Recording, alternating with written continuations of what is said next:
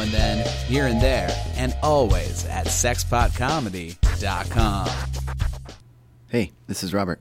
I want to take a quick second to tell you about a new show that we are working on in collaboration with some friends of ours here in San Diego at Finest City Improv. The name of the show is Moment of Truth, and the way that it works is that we will have storytellers tell improvised stories based on themes that will be selected by the audience pretty much on the spot. It's like high wire, no net, improvised, true storytelling. It sounds completely terrifying, and we are thrilled to be a part of it. So if you want some more information about that show, please visit finestcityimprov.com. Next storyteller. Our next storyteller. Next storyteller. Our next storyteller. Welcome to the Narrators Podcast. This podcast collects stories that were told at the Narrators, a monthly storytelling event that features people telling true stories based on a theme.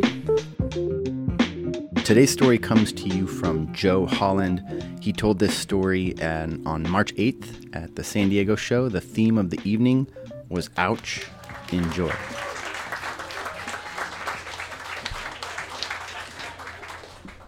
This is about a time I crashed my car through a building. I'm just kidding.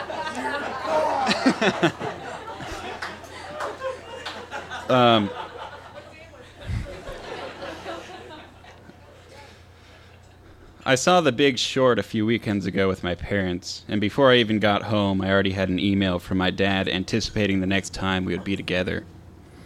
It was good to see you. That was a good movie. I miss you guys being home. Hope to see you Friday for dinner. I'm surprised he likes the movie. There were boobs and swearing, things I thought he didn't like. When it occurs to me he only didn't like watching those things with me when I was a child. We meet every Friday for dinner. He started in on a story last Friday at Sammy's Wood-Fired Pizza. He was once arrested for drunk driving when he was underage. It was the 70s. He worked at a restaurant in Ocean Beach called the Rib Cage. After closing every night, they'd celebrate with a beer. I must have pulled out of the driveway too fast or something. I didn't even drink the whole beer. I think they were just trying to scare me. I had to blow in the thing. He mimes blowing in the thing. They put handcuffs on me and brought me downtown. Tell them about the watch, my mom says, having heard this story before. They said, "That's a nice watch." And I said, "I stole it." I was mad, he said. When they got downtown, he claims they just let him go. They were just trying to scare me, he said, looking down at his Coke. It worked. Sometimes my dad isn't there. He'll just be sitting there, or you'll just have been talking to him, or he'll even have been driving, and you'll notice that his eyes have gone an eerie pale blue, as if deep in thought. But he's not thinking. His brain is full of activity, but he's not there. And any part of him that you can talk to, or I consider my dad, is not there. When he comes back, he's confused, oftentimes thinks he needs to be doing something. Whenever he comes back from wherever he was, he seems to think that we need to be doing something. Maybe it's his default emotion. Maybe that's what drove humanity across the African continent and then the globe. Our default mode is to be unsatisfied. Neutral for us is full speed ahead. A few days after the movie, I was at their house out in El Cajon. We were watching TV when he suddenly got up and said, "We gotta go," slapping my mom's knee with a rolled-up newspaper. "Go where?" she asked. "It's Sunday." His certainty gave way to confusion. He looked at her. He sat back down. "Don't we have..." He was silent. We've all seen this before. "You're having a brain fart," she says. Eyes on the television, not moved from her seat. We don't have to go anywhere. Later, I send my mom an email. "Should we be worried about Dad? He seems depressed lately, and this morning he had that weird brain fart thing. Why does that happen to him? He didn't remember what movie we saw or that I was even there. I'd be okay staying some nights there if that would make him happier. Dad knocked all the dirt and spiders from the windowsill in the bathroom and then just left them there in the tub. It seems weird. I don't know if it's an OCD thing or something, but I can't get the image out of my head. Why do that? What was his plan? The TV remote doesn't work. His tablet isn't working. There are cats everywhere and cat food on top of the fridge. I think we should do something, if not for him, at least for me, because it's really bothering me. It does bother me. Most of the time, he doesn't seem to want anything. I don't know if he's completely content or utterly miserable. Whenever his birthday or Father's Day comes, I can't think of anything to buy for him. He has no hobbies to speak of. When he gets bored, he cleans the garage, watches something weird on TV like the Daytona 500, or looks up things on his tablet. It's not normal to not want. My mom replied later that night, "Don't worry, we can talk about it tonight. I think the brain fart thing is a byproduct of a couple of significant hits that he has taken to his head, and also the reason for his occasional seizures." One night when I'm young, my dad has a seizure in his bed. He'd been sick and vomited up his epilepsy pill. My mom took us to Grandma's house and took him to the hospital. That's the first time I knew about it. I think I must have been 8. I felt proud that I had been the one who heard him in his bed, grunting, convulsing, like I had saved him. Later, when he was released from the hospital, my mom picked us up. Dad was hungry and in good spirits. He was in the front passenger seat. We were going to get food, but first my mom needed to get some money from the drive-up ATM. But as she pulled away, he slumped over and started seizing again. The tightness in his jaw was what I remember. His engorged head purple with blood. My mom drove home as calmly as she could. "This is probably the best place for this to happen," she said, referring to the way the seatbelt had tightened, the way it does when you lean forward too fast. There are times I catch my reflection in the mirror and I'm taken aback by how much I look like him. It makes me realize that in many ways I am him. It's disconcerting to me because in a way I'm still afraid of him, because of his seizures, yes. That was part of it. It's hard to see someone like that and not be afraid, especially when that person is in charge of you sometimes. But also because I didn't think he loved us. I remember asking my mom, when I was young, which of them was older. When she said Dad, I said good. That means he'll die first.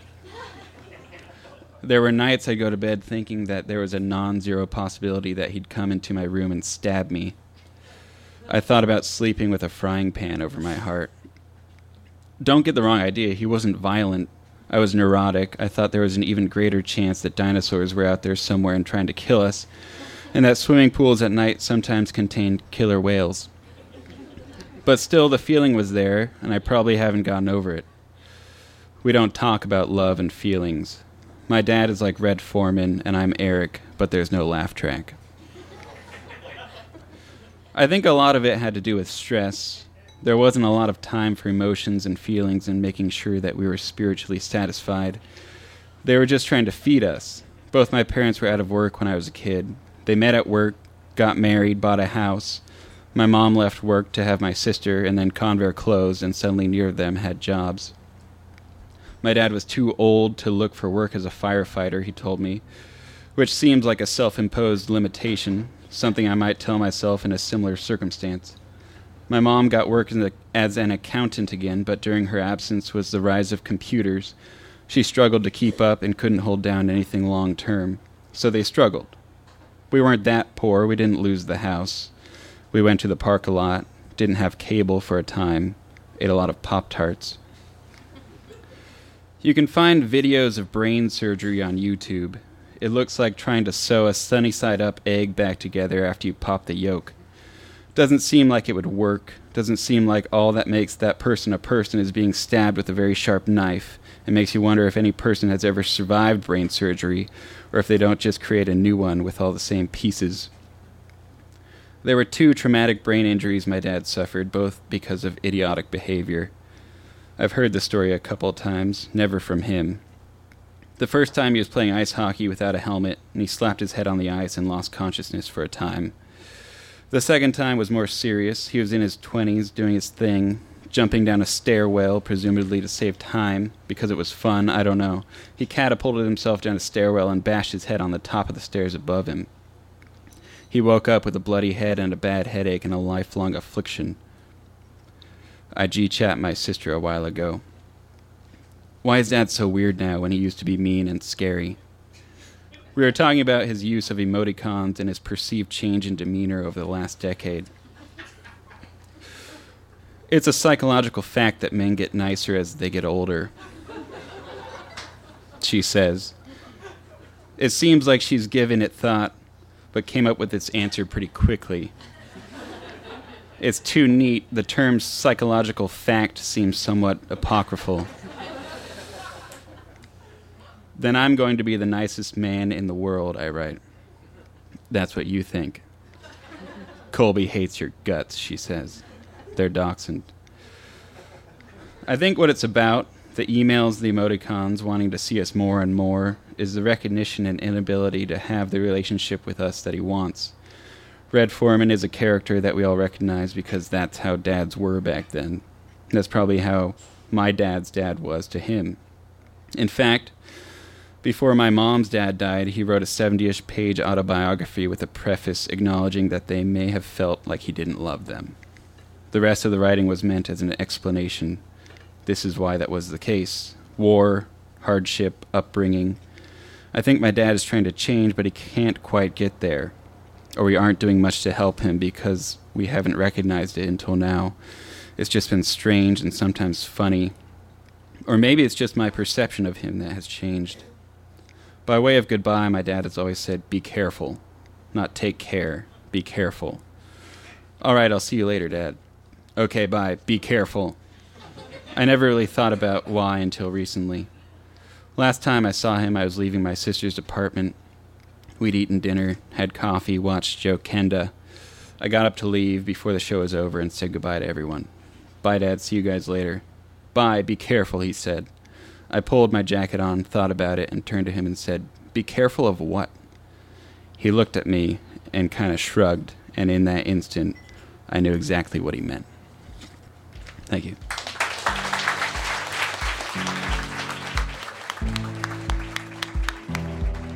Joe Holland.